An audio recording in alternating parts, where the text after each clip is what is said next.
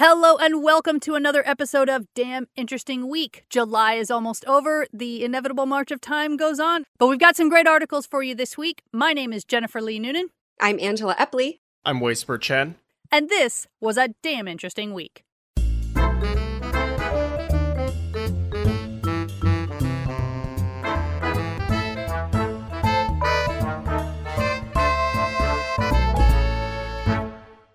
So let's get started with our first link. First link. All right. How about a little bit of good news to kick us off this week, eh? Oh, that's sure. what I want. Yeah, that's great. Well, you know how there has been a lot of news about how antibiotic-resistant strains have been kind of a big deal for really a couple of decades now. Sure, yeah. Well, there has been a breakthrough thanks to a team of Princeton researchers. They reported in the journal Cell that they have found a compound called SCH-79797 that can basically act as what they're calling a poisoned arrow. And that refers to how current antibiotics typically work. So bacterial infections usually come in two flavors. They're either gram-positive or gram-negative, and those are named for the scientists who discovered how to distinguish them. And the difference between the two is that gram-negative bacteria have this armor. It's this outer layer that shrugs off most antibiotics. And in fact, no new classes of gram-negative killing drugs have come to market in nearly 30 years. Whoa. And so what they found is that this is the first antibiotic that can target gram-positives and gram-negatives without resistance, which is a pretty big deal. Yeah. So the greatest weakness of antibiotics is that bacteria evolve quickly to resist them. But what this team found is that they were unable to generate any resistance to this compound, which is basically the holy grail of antibiotics research, an antibiotic that is effective against diseases and immune to resistance while being safe in humans, unlike rubbing alcohol or bleach, which are not something that we want to do. It's effective, but only for a very short time. Right. So this is basically, for an antibiotics researcher, this discovery is almost like riding a unicorn. This is like a really, really big deal. This is something everyone wants, but nobody believes really exists. And so James Martin, who's a 2019 PhD graduate who spent most of his graduate career working on this compound, he's quoted as saying, "My first challenge was convincing the lab that it was true." Wow. Yeah, well, I mean, he's 1 year out of school. I can see that, we've been working on this for a while, buddy. I'm sure you solved it. Yeah, we found the holy grail. Sure. And so what they have referred to, it's got a really long name, SCH-79797. They're calling it Irisistin. Because it has no detectable resistance, they have to kind of use this hedging language because proving a negative is technically impossible, especially in the science world, right? Yeah. They basically had to try so many different methods, like brute force. For 25 days, they serially passaged it, meaning that they exposed bacteria to the drug over and over and over and over again. And bacteria take about 20 minutes per generation. So the germs had millions of chances to evolve resistance, but they did not. And so they also tried serially passaging other antibiotics, which quickly bred resistance. So that was their way of trying to check and prove that it could not be resisted, which is why they call it Irisistin. So it's been effective against bacterial species that are known for antibiotic resistance, including Neisseria gonorrhea, which is on the top 5 list of urgent threats published by the Center for Disease Control and Prevention. It's a big, big deal. So they even got a sample of the most resistant strain of this gonorrhea, and they had to go to the vaults of the World Health Organization to do it. Sure, because you don't want to let that out. No, you want to make sure to test this in very careful circumstances. But this particular strain is resistant to every known antibiotic. And they were able to show that this Irisistin still killed the strain, which is a big, big deal. This molecule is a single molecule that uses 2 distinct mechanisms. And again, they likened it to an arrow coated in poison. So this arrow has to be sharp enough to get the poison in and break through that armored coating. But the poison also has to kill on its own too. And the typical antibiotics we have do one or the other, right? They can break through or they can have the poison, but this is the first one that uses both in the same molecule, which is what makes it so incredibly effective. So have they actually confirmed that it's safe for humans yet? That's a good question. They're basically still trying to discover the applications and things like that. Right. They found that each of the 2 mechanisms, both the arrow and the poison, target processes that are present in both bacteria and mammalian cells. So they've basically, at least discovered discovered and published this. Obviously, they got to have way more tests and things like that. But this poisoned arrow paradigm could basically revolutionize antibiotic development. Yeah, I want to give a pat on the back to whatever marketing person came up with Irresistant. Because it's a good name. It's not that hard to pronounce. It does sound like a drug, but it doesn't have a bunch of random X's and Y's in it. I think it's solid. It's very marketable. Agreed. Next link. Next link. So this one is also a drug-related article, but maybe on the flip side. It comes to us from Gizmodo, and it's titled, "Some quote-unquote inactive drug ingredients may be anything but," study finds. Ooh. Oh, makes me so uncomfortable. Yeah.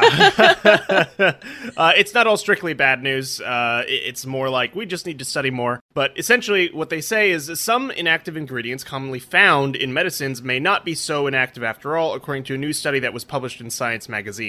Researchers found evidence in the lab that several ingredients, including certain dyes and preservatives, are capable of affecting proteins, receptors, and other parts of our biology, possibly in important and noticeable ways. They're quick to point out that these findings aren't proof that these ingredients can harm people, but they do suggest further research is needed. So, the scientists looked at thousands of different inactive ingredients, which are also known as excipients. They screened them for their potential to interact or bond with any number of molecular targets found in the body's cells, including the ones that are really important, like those that regulate our levels of neurotransmitters like dopamine, aka, the happy chemical. All in all, they identified 38 inactive ingredients that interacted with 44 different molecular targets. And these include ingredients meant to be used as food dyes, preservatives, and disinfectants like DNC Red number 28, which is commonly used for drugs and cosmetics. Propylparaben, which is used in many water-based cosmetics such as creams, lotions, shampoos, bath products, and also used as a food additive as an antifungal and antimicrobial agent. Benzethonium chloride, which is used as a disinfectant, and in some cases, the level of activity that they saw from these interactions is what you'd actually expect to see from the active ingredients of some drugs.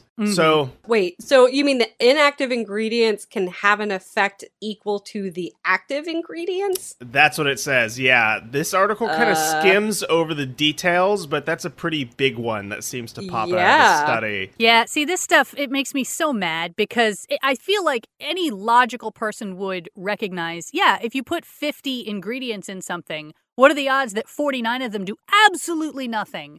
And this one ingredient does exactly what we want it to do. Also, it has a bunch of side effects that we'll read off very, very quickly at the end of the commercial, but don't worry about that. And this has been borne out, I think, in my personal experience where I've had, just over-the-counter medications or something where I can tell a difference in side effects or whatever between a brand name and a generic. And sometimes the generic is better. Sometimes I react badly to the brand name, but the generic is fine. And people will sit there and say, oh, no, it's not possible. Well, it is possible. They have different ingredients. Yeah, and you don't know how all of those ingredients may affect or work with each other inside the human body because everybody's physiology is different. We all know that a lot of testing that are done for these can often excerpt women or people of color and things like that. Like typically if we're only majority testing on white guys, we're not going to get a full picture of how all these things work. Yeah, and I read a little bit through the comments of this article as well, and there were a bunch of people who are also like, yeah, no, duh, I can tell because I've had experiences where when I was taking a generic drug, all of a sudden I would start to have a reaction to it and found out that it was because they changed the manufacturing process or the manufacturer entirely that they're using. Particular for people who had celiac disease, and the manufacturer then changed to some inactive ingredients that also happen to include gluten, which is very not inactive for somebody that has celiac disease. Celiac, yeah. Yeah, that's one of my also personal pet peeves. I'm just on a giant soapbox about this article in general because I have my kids have to avoid gluten, and it's one of those things that people make, gluten is a fad. And then, one of the things that they talk about especially is gluten-free meat. You don't even know what gluten is. You're just following the fad. It's like, no, actually, meat often has gluten injected into it. And it's like, why? Because they put it in broth and they inject the broth into the meat to make it moister. Oh. So, but that's just one example of places where it's it's everywhere and people really don't even realize it unless they truly have to avoid it. I know that I've been avoiding parabens and things like that. There's a website called the Environmental Working Group where they'll rate sort of the toxicity of different ingredients and cosmetics and sunscreen and things like that. I know parabens have kind of been high on the list for potential, hormone disruption. So it seems like this article is being a little bit vague about like what effects they've seen. Obviously, we need to study it more. Yeah. So more studies like this one have been coming out that are showing that these inactive ingredients can actually have dramatic effects. So one example was thimerosal, which is a derivative of mercury that's used in some adult vaccines as a antimicrobial preservative. And they found evidence that it could bond to certain dopamine receptors in the brain and gut with high enough activity that it could make a, quote, physiological effect plausible, unquote. They also have been emphasizing the lack of other evidence so far for any bodily effect of it, including the debunked links between vaccines and autism. Yeah, no, thimerosal has been on everybody's radar for a long time as one that they're like, no, it has no effects, except then occasionally it has effects. And they're like, well, okay, but it doesn't have those effects that you said it has. It only has these other effects that we haven't studied yet. Like, it's a very uncertain chemical for sure. Yeah, it's a series of known unknowns effects with all of these There drugs. So one thing that Schroitschit is clear to say is that he's saying we do not prove they are toxic, far from it, but it's nevertheless an area where the field can improve, and it opens up a new research direction. And one thing that they are saying in this study is that it's unlikely that many of the not-so-active ingredients they found can even reach the types of molecular targets they identified, because most of the targets are outside the digestive system where the drugs usually end up. However, it is possible that the situation can change under different circumstances, like if the drug is taken via injection instead of as a pill, or for people who take multiple medications or have a leaky gut that will allow drug ingredients to seep into the bloodstream in higher concentrations. Yeah, leaky gut is another one of those things that more and more people are sort of recognizing as a real problem for some people. And it means that everything you take is getting out into your system, and all sorts of stuff that they said was safe is already known not to be safe if it gets out of your digestive tract, which they've always said, oh, no, that's not possible. But it's like, oh, actually, it is possible with some people. Yeah, absolutely. To think that anything is going to just sort of stay localized or isolated in the human body seems a little naive to me. Yeah. Yeah. So the study was conducted partly with funding from the FDA as well as collaboration from the pharmaceutical company Novartis, and Schroitschit himself actually offered praise to both of them for being willing to conduct the expensive study, especially because the results could cause them a headache and lead to changes in how their products and other companies' drugs could be produced. So it's actually really good that this study is happening at all, even though we are clearly like very boo-hoo about the topic in general. Well, it's gotta be cheaper than all of the lawsuits that may later come in if they get hammered with those later, even though I know there's a lot of legislation that's protecting a lot of these pharma companies. Yeah. I mean, long-term, not harming people, better than harming people from a business perspective, you know? Just thinking about the business of it all. Yeah, exactly. So Schroitschit is just hoping that people will continue to build on his team's work overall, and he ends by saying, it would be great to test inactive ingredients more comprehensively than we can afford to. We only scratch the surface. And, like you said, a pat on the back for the pharmaceutical companies for not doing the completely evil thing and actually being willing to study this stuff. But also, I don't know if you deserve a cookie for looking to see if your product is going to hurt somebody. I don't know. Right. The due diligence was an assumed, but I guess it's good for us to know that this is not an assumed and we can check our expectations. Yeah, absolutely. Next link? Next link. Well, this one has absolutely nothing to do with drugs. It Yay! is from Wired. It's by Cody Cassidy, and it has a great title. It's called How to Outrun a Dinosaur. Nice. It's basically, apparently, a whole series of recent studies have come out on the running speeds of various dinosaurs. And the big piece of information that affects how fast the dinosaurs can run is something known as the square cube law. And it basically is, as an object expands and grows in volume, its volume cubes while its surface area only squares.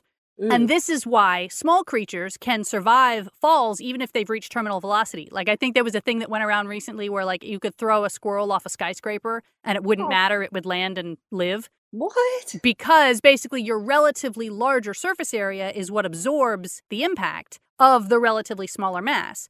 So, you could throw an ant, you could throw a spider, anything that is sufficiently small can handle its own terminal velocity because it doesn't weigh that much. But then as you get bigger, obviously, people thrown off of buildings do not make it. And this has been known for a while, this sort of relative association between volume and surface area of living creatures. It was back in 1926, a biologist wrote that a mouse dropped down a 1,000-foot mine shaft would survive, a rat would die, a human would break, and a horse would splash. So Wow. they've understood this for a while, but variations of the square cube law apply even to animals who don't jump off of buildings. For example, bone strength only squares as volume cubes. So what that means is that larger creatures require proportionally more muscle mass just to stand up and not break their bones by simply being on them. And beyond a certain size, things like running become physically impossible. Right? Like if you imagine an elephant, it can kind of jog along, but it's not running full speed, part because basically its legs would break. Yeah. And so this bone strength issue was the subject of one of these papers that came out recently in Nature by John R. Hutchinson. And he basically demonstrated, given what we know about their bone size, a T-Rex could only manage a light jog of about 12 to 13 miles per hour. Aww. Now, it should be noted that this is also the top sprinting speed of humans. So you're not, out of the woods if you're getting chased by a T-Rex. But then there is a second factor that also doesn't scale, and that's energy production. And that proportion isn't quite as bad as the square cube ratio. It's about a ratio of 0.75 to 1. So basically, for every 1 unit of volume that you go up, your energy production only goes up 0.75. And what it means is that if we had the ATP production and metabolism of a mouse, we as humans would have to consume 25 pounds of food per day. But I accept this challenge. Nice. Obviously, normal people, not Angie, consume 4 pounds of food a day. and thus, basically, what it translates to is while we have plenty of endurance, we do not have the ability to accelerate with the same speed that a mouse does. I don't know if you've ever had to chase a mouse, but the mouse can outrun you. Another scientist named Miriam Hurt found that you could plot animals' acceleration on what turned out to be basically a perfect logarithmic scale based on their weight.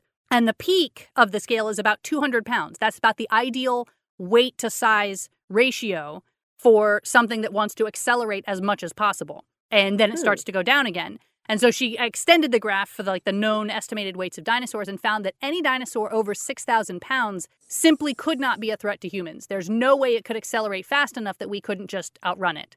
So, what dinosaurs should we be afraid of? Well, none, but theoretically, the general answer that the article gives us is medium-sized, which is like the raptors in Jurassic Park. They got that right. But then a third scientist actually looked into body design, which matters because if you think about a cheetah and a human, they weigh about the same, but obviously a cheetah is much faster than we are. And that has to do with, their pelvis and their hips and the way their muscles are structured within their body. So Alexander Desaichi combined Hertz speed data with equations we know about hip height and stride length, and again sort of applied that to what we do know about dinosaurs. And there's a great chart in the article with these sort of dinosaur silhouettes and a little running away man, and they're ranked from mildly concerning to very concerning.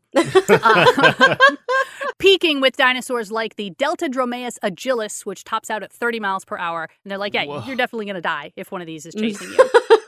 But there is hope. Alan Wilson, who's a professor at the Royal Veterinary College at the University of London, he studies the chase patterns of predators like cheetah and their prey, like impalas. And he attached accelerometers to both animals and then basically kind of let them loose and tracked their exact speeds and run patterns. And he noted that even though a cheetah can go over 50 miles an hour and an impala absolutely tops out at 40, the impala still escapes 2/3 of the time. Cheetahs usually don't catch their prey even when they go after it. And actually, the impala rarely goes over 30 miles an hour. It just isn't even bothering to run at its top speed. And the answer is because it can dodge and weave, right? And this is the point where the advice of this article gets very specific. They say, if you're running, this is what you need to do. Write this down. They say, at the beginning of the chase, you need to change direction a lot, but don't decelerate. So basically, you want to do like a serpentine, kind of back and forth across the Sahara or wherever this dinosaur happens to be chasing you. And then as the dinosaur does get closer, but he gets more tired, then you want to start to decelerate quickly and make bigger directional turns where it's like you suddenly stop and go to the right. And you will ultimately be able to outlast your pursuer through endurance. Well, I feel like our Jurassic Park situation is probably more likely given the number of totally wild and irrational billionaires that are doing all kinds of crazy things with their money. That's right. It's not as far-fetched as it was back when the movies came out. That's right. It may very well come in handy. Remember this, y'all. Next link?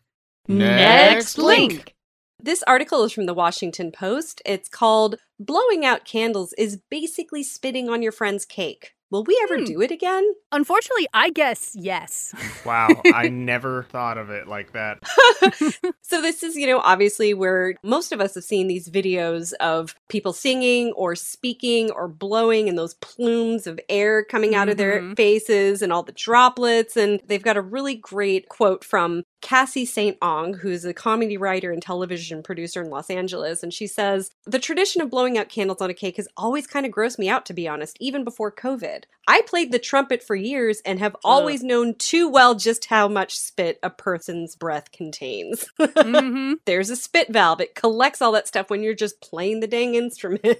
Yeah, no, that was actually a big problem. I played in the orchestra, I played a stringed instrument, but we would occasionally join up with the band. And because our concert room was bigger, they would come to us. And we would always complain so much because there would be little puddles all over the floor by all their chairs because they'd empty their spit valves. And we hated them. It was awful. Just on the floor? Yeah. Wherever?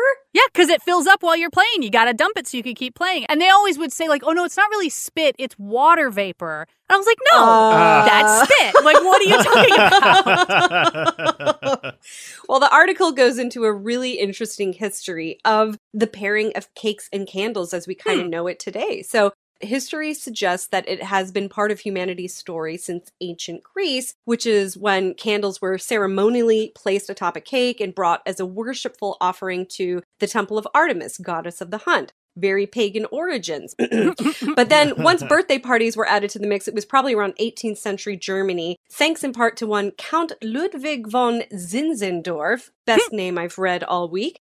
And this gentleman celebrated his birthday in 1746 with a lavish bash featuring a massive cake festooned with candles. And so then it became very de rigueur for Germans to start placing a candle on cakes. The fire was meant to represent the light of life itself. But from the start, the act of extinguishing the flame was infused with symbolism, right? The idea was that the smoke would carry your wish up to the gods. And then, as part of the process of individuation in the industrial age, it became increasingly about a single person's wish instead of the wish of a community. So when you blow out the candle, that carried your very special snowflake wish out into the universe, which is, I think, how we're pretty familiar with it, right? Sure. And so the tradition took root in the United States at the end of the century before the 1918 flu pandemic. We can't really say for sure how birthday parties were affected or altered during that particular chapter of history, but the pandemic didn't really stop anyone from blowing out birthday candles once the crisis ended, which may reveal something about how quickly germophobia subsides once an imminent threat has passed, as Jennifer noted. You probably think they're coming back again if they have even gone away. I mean, they've got all these articles about, like, will we ever shake hands again? I'm like, yes, we'll be shaking hands within another 6 months. Like, people are not going to change a couple hundred years of tradition just because of one fear. I mean, we're super good at being in denial. That's right. And it's not like this is information that has just come about because of COVID in 2020. Like in 2017, there was a widely circulated study that was unappetizingly titled Bacterial Transfer Associated with Blowing Out Candles on a Birthday Cake. And what it revealed is that when you're blowing out candles over the icing surface, it results in 1,400% more bacteria compared to icing not blown on. So any microorganisms dwelling in the candle blower's respiratory tract will probably make their way onto your plate. And yet, the upshot was still that the scenario is pretty harmless. So one of the study's authors told The Atlantic, quote, in reality, if you did this 100,000 times, then the chance of getting sick would probably be very minimal. I mean, it all comes down to whether the blower is sick or not. But if they are, your chances are like 100%. Yeah, exactly right. So candle industry experts have weighed in. They're actually not seeing a slowdown. They're seeing exponential growth in the baking category as a whole. Birthday candles haven't slowed down. They're saying that cupcakes have also just become popular in recent years anyway.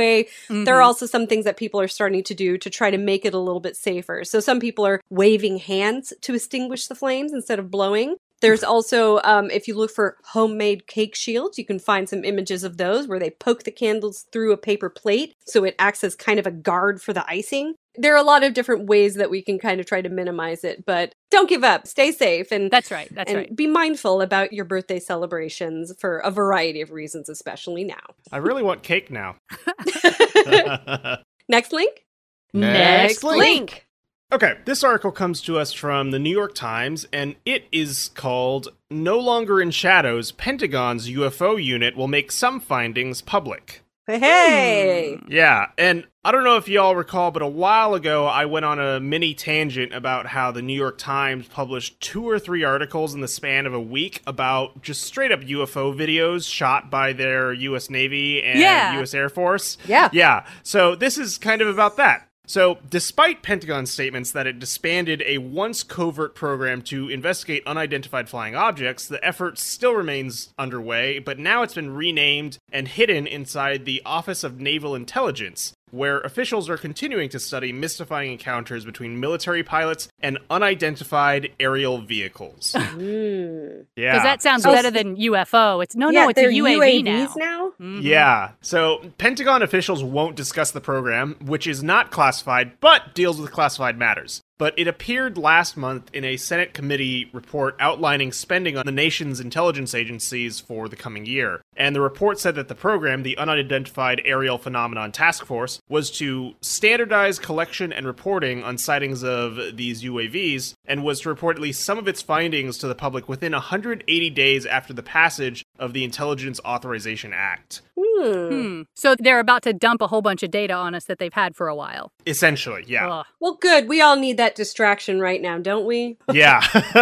Just one more thing to throw in there. So while the retired officials who are involved with the effort, including Harry Reid, the former Senate Majority Leader, hope that the program will seek evidence of vehicles from other worlds, its main focus is on discovering whether another nation, especially any potential adversary, is using breakout aviation technology that could threaten the U.S. Right. Senator Marco Rubio, who is the Florida Republican who's the acting chairman of the Senate Select Committee on Intelligence, says that he was primarily concerned about reports of unidentified aircraft over American military bases, and that it was in the government's best interest to find out who was responsible. So, sure, yeah. Okay. And he also said that some of the unidentified aerial vehicles over U.S. bases possibly exhibited technologies not in the American arsenal, and he also noted, maybe there is a completely sort of boring explanation for it, but we need to find out. Sure. Well, and I don't know that another country having better tech than we do is boring either. Like, yeah, Correct. aliens are more exciting, but yeah, I do think they should be looking into it, whether or not the answer turns out to be something fantastic or just something a little scary. Right. Either way, it is in the best interest of our defense to have a clear picture of what exactly is going on here, right? Yeah. Yeah, absolutely. So the Pentagon's former director, Luis Elizondo, who resigned in October 2017 after 10 years with the program, confirmed that this new task force did evolve from the original Advanced Aerospace program. He says it no longer has to hide in the shadows. It will have new transparency.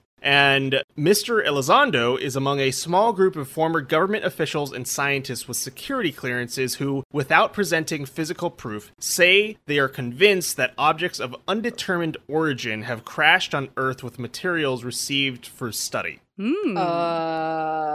Yeah. This article does a fair amount of burying the lead, honestly. So for more than a decade, this Pentagon program has been conducting this sort of research, and in some cases, earthly explanations have been found for previously unexplained incidents, but astrophysicists say even those lacking a plausible terrestrial explanation does not make an extraterrestrial one the most likely. So they're really kind of, playing it close to the vest, so to speak. Mr. Reid, the former Democratic senator from Nevada who pushed for funding the early UFO program when he was the majority leader, said that he believed that crashes of objects of unknown origin may have occurred and that retrieved materials should be studied. He said, I came to the conclusion that there were actual materials that the government and the private sector had in their possession. And none of these crash artifacts have ever been publicly produced for independent verification, but some retrieved objects, such as unusual metallic fragments, were later identified from laboratory studies as man-made. However, Eric Davis, who's an astrophysicist who worked as a subcontractor and then a consultant for the Pentagon UFO program since 2007, said that in some cases, examination of the material had so far failed to determine their source and led him to conclude we couldn't make it ourselves. So there's a lot of people in the know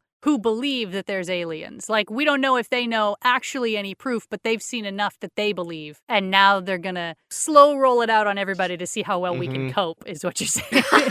Yeah, Is now a good time? Are you guys ready for this? Now's a good time, right? I don't know. Honestly, now might be the best time. We're all so distracted. It's a nice way to just kind of get it under the radar and everyone's like, all right, cool, whatever, and moves on instead of having all of our attention focused on this one thing. We're just like, okay, sure, why not aliens? This might as well happen this year. Yeah.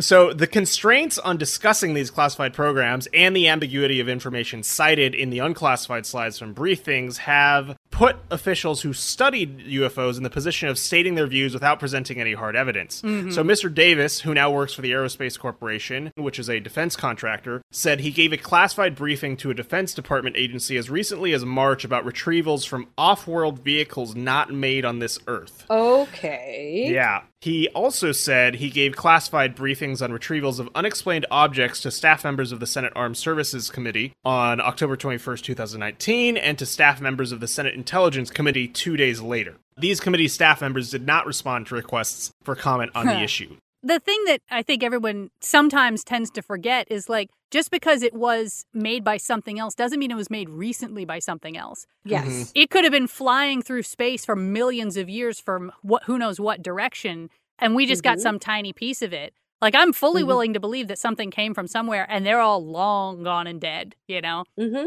Just like we will be someday. And all it takes is for us to identify it, reactivate it, and we'll create a homing beacon for them to come on by. That's how that works, right? I've seen enough movies. Yeah, I mean, I loved Mass Effect, the game series, so let's just bring that on. You've already been trained in that scenario, so bring it on. They made a whole show about that. Somebody training on a video game, and then it turns out the video game was real from another universe. It was Future Man. Last Starfighter, right? Oh, well, they probably made a lot now that I think about it. Also, Ender's Game, yeah, like... Yeah. Next link. Next link. Well, we have found a whole lot of very specific fandoms on this podcast. And I always love it when we find a group of people who are, like, really obsessed with one specific thing. And we have found another one with this next article. It actually comes from a blog called spacecamera.co. And as the name implies, it is dedicated entirely to photography in space and the cameras that have gone to space and what technology NASA uses. And that's like this whole focus of this very small but dedicated group of people who are into this stuff. And there's apparently, in this community, a particular lore about how during the Apollo 17 mission, astronaut Gene Cernan left his camera on the moon. And he's well, he did it on purpose. He's told the story repeatedly, describing how he left it wedged between the seats of the lunar rover, which they also left on the moon, pointing the lens upwards so that some future mission could hopefully come back and find out the long-term effects of solar cosmic radiation on the lens. And it's pretty normal to just leave stuff on the moon. We've left a ton of stuff up there, just abandoned, because there's weight requirements, and it's like, do we really need... The cost to bring it back is worth more than the thing itself, so let's just leave it there, because who cares about pollution on the moon, I guess? So apparently, that's sort of the story, is, they left these cameras on the moon. But according to some very in-depth detective work by the blog author Cole Rise, this is not the case. So the first thing to note about this mission of Apollo 17 was there were 3 cameras on the mission, and each one was assigned to a different astronaut, but they would frequently pass them between themselves. So like geologist Jack Schmitt had a black and white camera, while Cernan's camera had color. So anytime Schmitt needed a camera that could do color, he would just sort of swipe Cernan's and they would trade them back and forth. They really considered them community property. Sure. Rise determined that, in fact, the third camera was a larger camera with a big 500mm telephoto lens for, like, looking outward off the planet. And he's figured out that that is almost certainly the one that Cernan left wedged in the rover. He based this on some recorded transcripts of the astronauts' conversations as they were getting back into the ship. And the transcripts are all transcribed out. They're hard to follow, but Rise has kind of the relevant parts bolded, and then he explains what's happening. He explains the jargon. And basically shows, they said they were going to leave a camera, and they left a camera. But the question is, what happened to the other 2, including the one that was officially Cernan's camera? Because that was definitely not the one that they left wedged in the lunar rover. The stowage list of the material that was put back on and brought back, the official list according to NASA, says that these 2 cameras also stayed on the moon. And you would think that you would want to be accurate about that list because every item has to be counted for weight calculations. Like, this matters. And there's no cameras listed as being on board. But again, Rise goes into the transcripts and he notes that NASA had instructed them to jettison the 2 extra cameras in what's called a jet bag, but the astronauts wanted to take pictures of a planned spacewalk that was going to happen after they took off again. Astronaut Ron Evans was definitely going to do this spacewalk. They wanted to take pictures of it. NASA said, nah, you don't need that. But the astronauts were like, yeah, we do. We want to take those cameras. We want pictures of it. And so Cernan and Schmitt together decided, we're not going to jettison our 2 cameras. We're going to keep them. So even though they weren't on the list, if you look at the transcripts, apparently they did bring these 2 cameras back from from space. So, I don't know how big of a scandal this is outside of the space camera community, but the space camera folks have always wanted to know, did they stay on the moon? And if they came back, where are they? Because they're not anywhere obvious. So Rise did a little more detective work and says that all lunar cameras are fitted with a Réseau plate, which is a clear piece of glass that goes over the lens that has a serial number etched into it that will appear very faintly on every photo taken with that camera. And Cernan's number was 1023, and sure enough, there's a little 23 in all of the photos that he took there on the moon.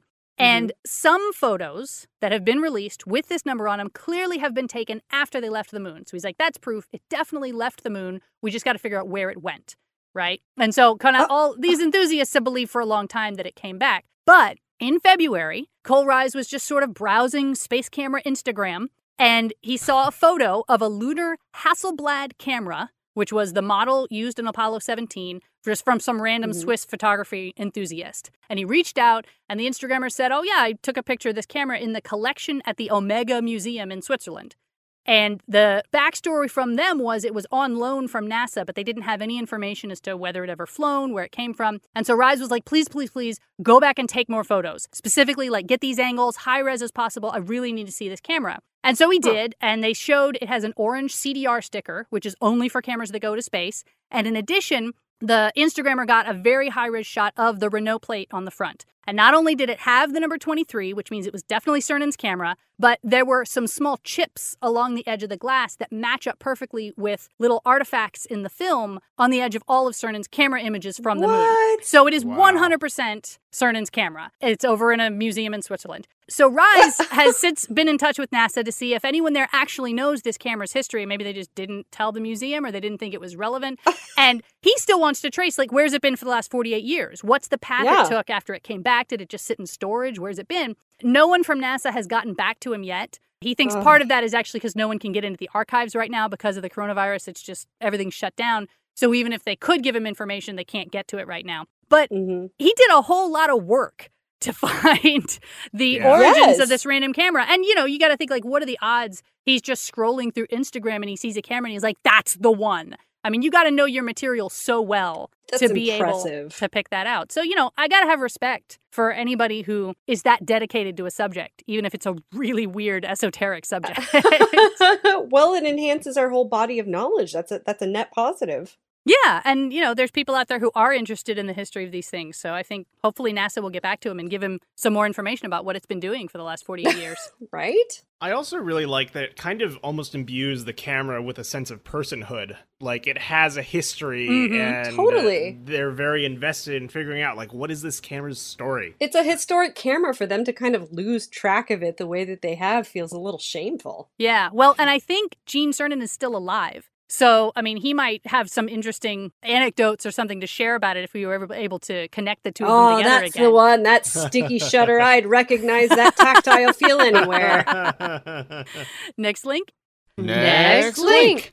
Well, that was a really good and inspiring article, and I kind of want to stay in that theme. There's a really great article from The Guardian called Science Museum Asks Public to Help Identify Mystery Items. Oh. There are about 7.3 million items, from photographs to devices, that form the collection of the Science Museum Group. And a lot of these items have come to light because they've been transported. There have been about 300,000 items transported from the Blythe House in London to a purpose-built facility at the Science Museum Group's National Collection Centre in Wiltshire. It's like a huge house move project, but with the added excitement that these objects are part of the National Collection and have incredible stories to tell. But a lot of these are still not very well understood. So some that they have found were a Chinese incense clock, which is a device with small square metal tray and maze-like stencils that had been something of a head scratcher until a curator who had spent time in China took a look, and the mazes were basically used to create a trail of incense that would burn for a specific length of time.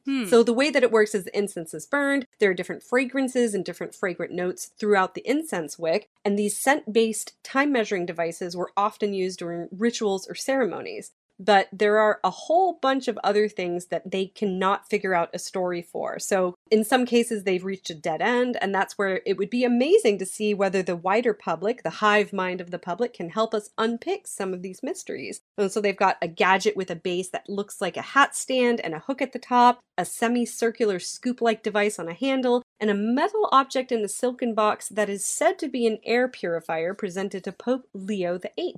So there are a whole bunch of things on here. Often the only thing they'll know about the object is what potentially Sir Henry Wellcome, who was the huge eclectic object gatherer, he died in 1936 and bequeathed a whole bunch of this kind of stuff. And so what they know is maybe what he would have known at the time when it was sold to him or bought to him by one of his agents or presented at auction. But a lot of that isn't really verified or has any kind of provenance documentation to back it up. So because this guy, this collector, was drawn to strange and curious objects, they're expecting a lot of these to be kind of very one-off, unique, experimental things. They are likely to be the kind of thing that maybe only one or two people in the world have ever seen before, because that is the kind of thing he was after. He was after the edges of the human experience. So they've got them listed up in the Guardian Gallery for images. You can drop them a line if you have an idea on Twitter, @ScienceMuseum. No idea how they got that handle. Good for them. And they've also got an email as well if you have an idea of what it's going to look like. So go on, take a gander, and submit your best ideas. I mean, I guess we're assuming from the outset that none of them are UFO pieces. That last article got me thinking it could be one of those things that travelers dropped off a long, long time ago. Nothing else like it exists. We don't know what it was used for, but it certainly warrants a little bit more investigation. Yeah. Next link. Next link. So this article comes to us from aarp.org, and the title is something that's been in all of our minds. Just who hoarded all that toilet paper? I think we all have our ideas, but I'm glad to see someone has an answer. Yes. Yeah, absolutely. And you probably won't be terribly surprised by this article, as I found it kind of landed in the realm of science. Right. So these nervous shoppers, like a plague of locusts, began descending in mid-March to wipe retail stores clean of toilet paper and create a global shortage. Wipe them clean, you say. I'm sorry. Yeah. But a study published in the online journal PLOS ONE, PLOS1, found a number of factors, one of which was age. With increasing age, people tend to stockpile more toilet paper. And the study suggests that older people may have been more eager to prepare for strict self-isolation because they're more prone to experiencing the more severe symptoms of the viral disease. But also, people who feel more threatened by the pandemic stockpile more toilet paper in general. Given that stockpiling is objectively unrelated to saving lives or jobs during a health crisis, this finding supports the notion that toilet paper functions as a purely subjective symbol of safety. Americans also stockpiled more toilet paper than Europeans, which the study suggested may be because of larger U.S. packaging, whereas we go up to 36 rolls compared to Europe, which has only up to 16 rolls. But the study does not mention that bidets are far more widely used in Europe than in the U.S. Right, that's so true. it might indicate less toilet paper. I was going to chalk it up to just American greed, but you're right. They may actually not need it as much as we do. Yeah. But researchers at the Max Planck Institute for Evolutionary Anthropology in Leipzig, Germany, conducted the study. And from March 23rd to 29th, they surveyed more than 1,000 adults from 35 countries, including 250 U.S. adults. And in terms of personality factors that make some people more prone than others to fear the pandemic, they concede that is much more elusive. But generally speaking, they found that about 20% of the hoarding could be explained based on people's dispositional tendency to worry a lot and generally feel anxious. And they also suggest that another predictor of stockpiling was among people with very high conscientious personalities, which include traits of organization, diligence, perfectionism, and prudence. Well, that sounds a lot more pleasant than anxiety. It's like you can look at yourself as a highly anxious person, or you can look at yourself as a planner who, is prepared.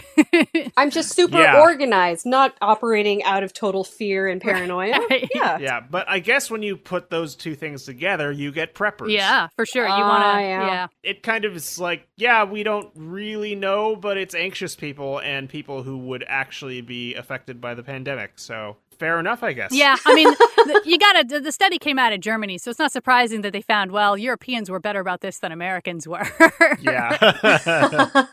Anyways, that's all this article had to say. I would be very interested to know if this happened during 1918 as well, though I bet it did. Yeah, I don't know. How much, I don't know. Now you have to get into the history of toilet paper, which is a whole different article. Unfortunately, we do not have time to get into the whole history of toilet paper. That is all we have time for this week. Some of the articles we did not get to do not involve toilet paper, but we do have the surgeons who said no to gloves, the living ghost dogs that haunt the Amazon, and mold from Chernobyl nuclear reactor tested as radiation shield on the ISS. So all of that and more can be found on damninteresting.com. If you do find an article that goes into the history of toilet paper, feel free to submit it. We always take interesting article submissions as well on the website. If you want to keep us on the air and help support our podcast, you can go to patreon.com/damninterestingweek. In the meantime, my name is Jennifer Lee Noonan. I'm Angela Epley. I'm Whisper Chen. And we hope you have a damn interesting week. Bye-bye.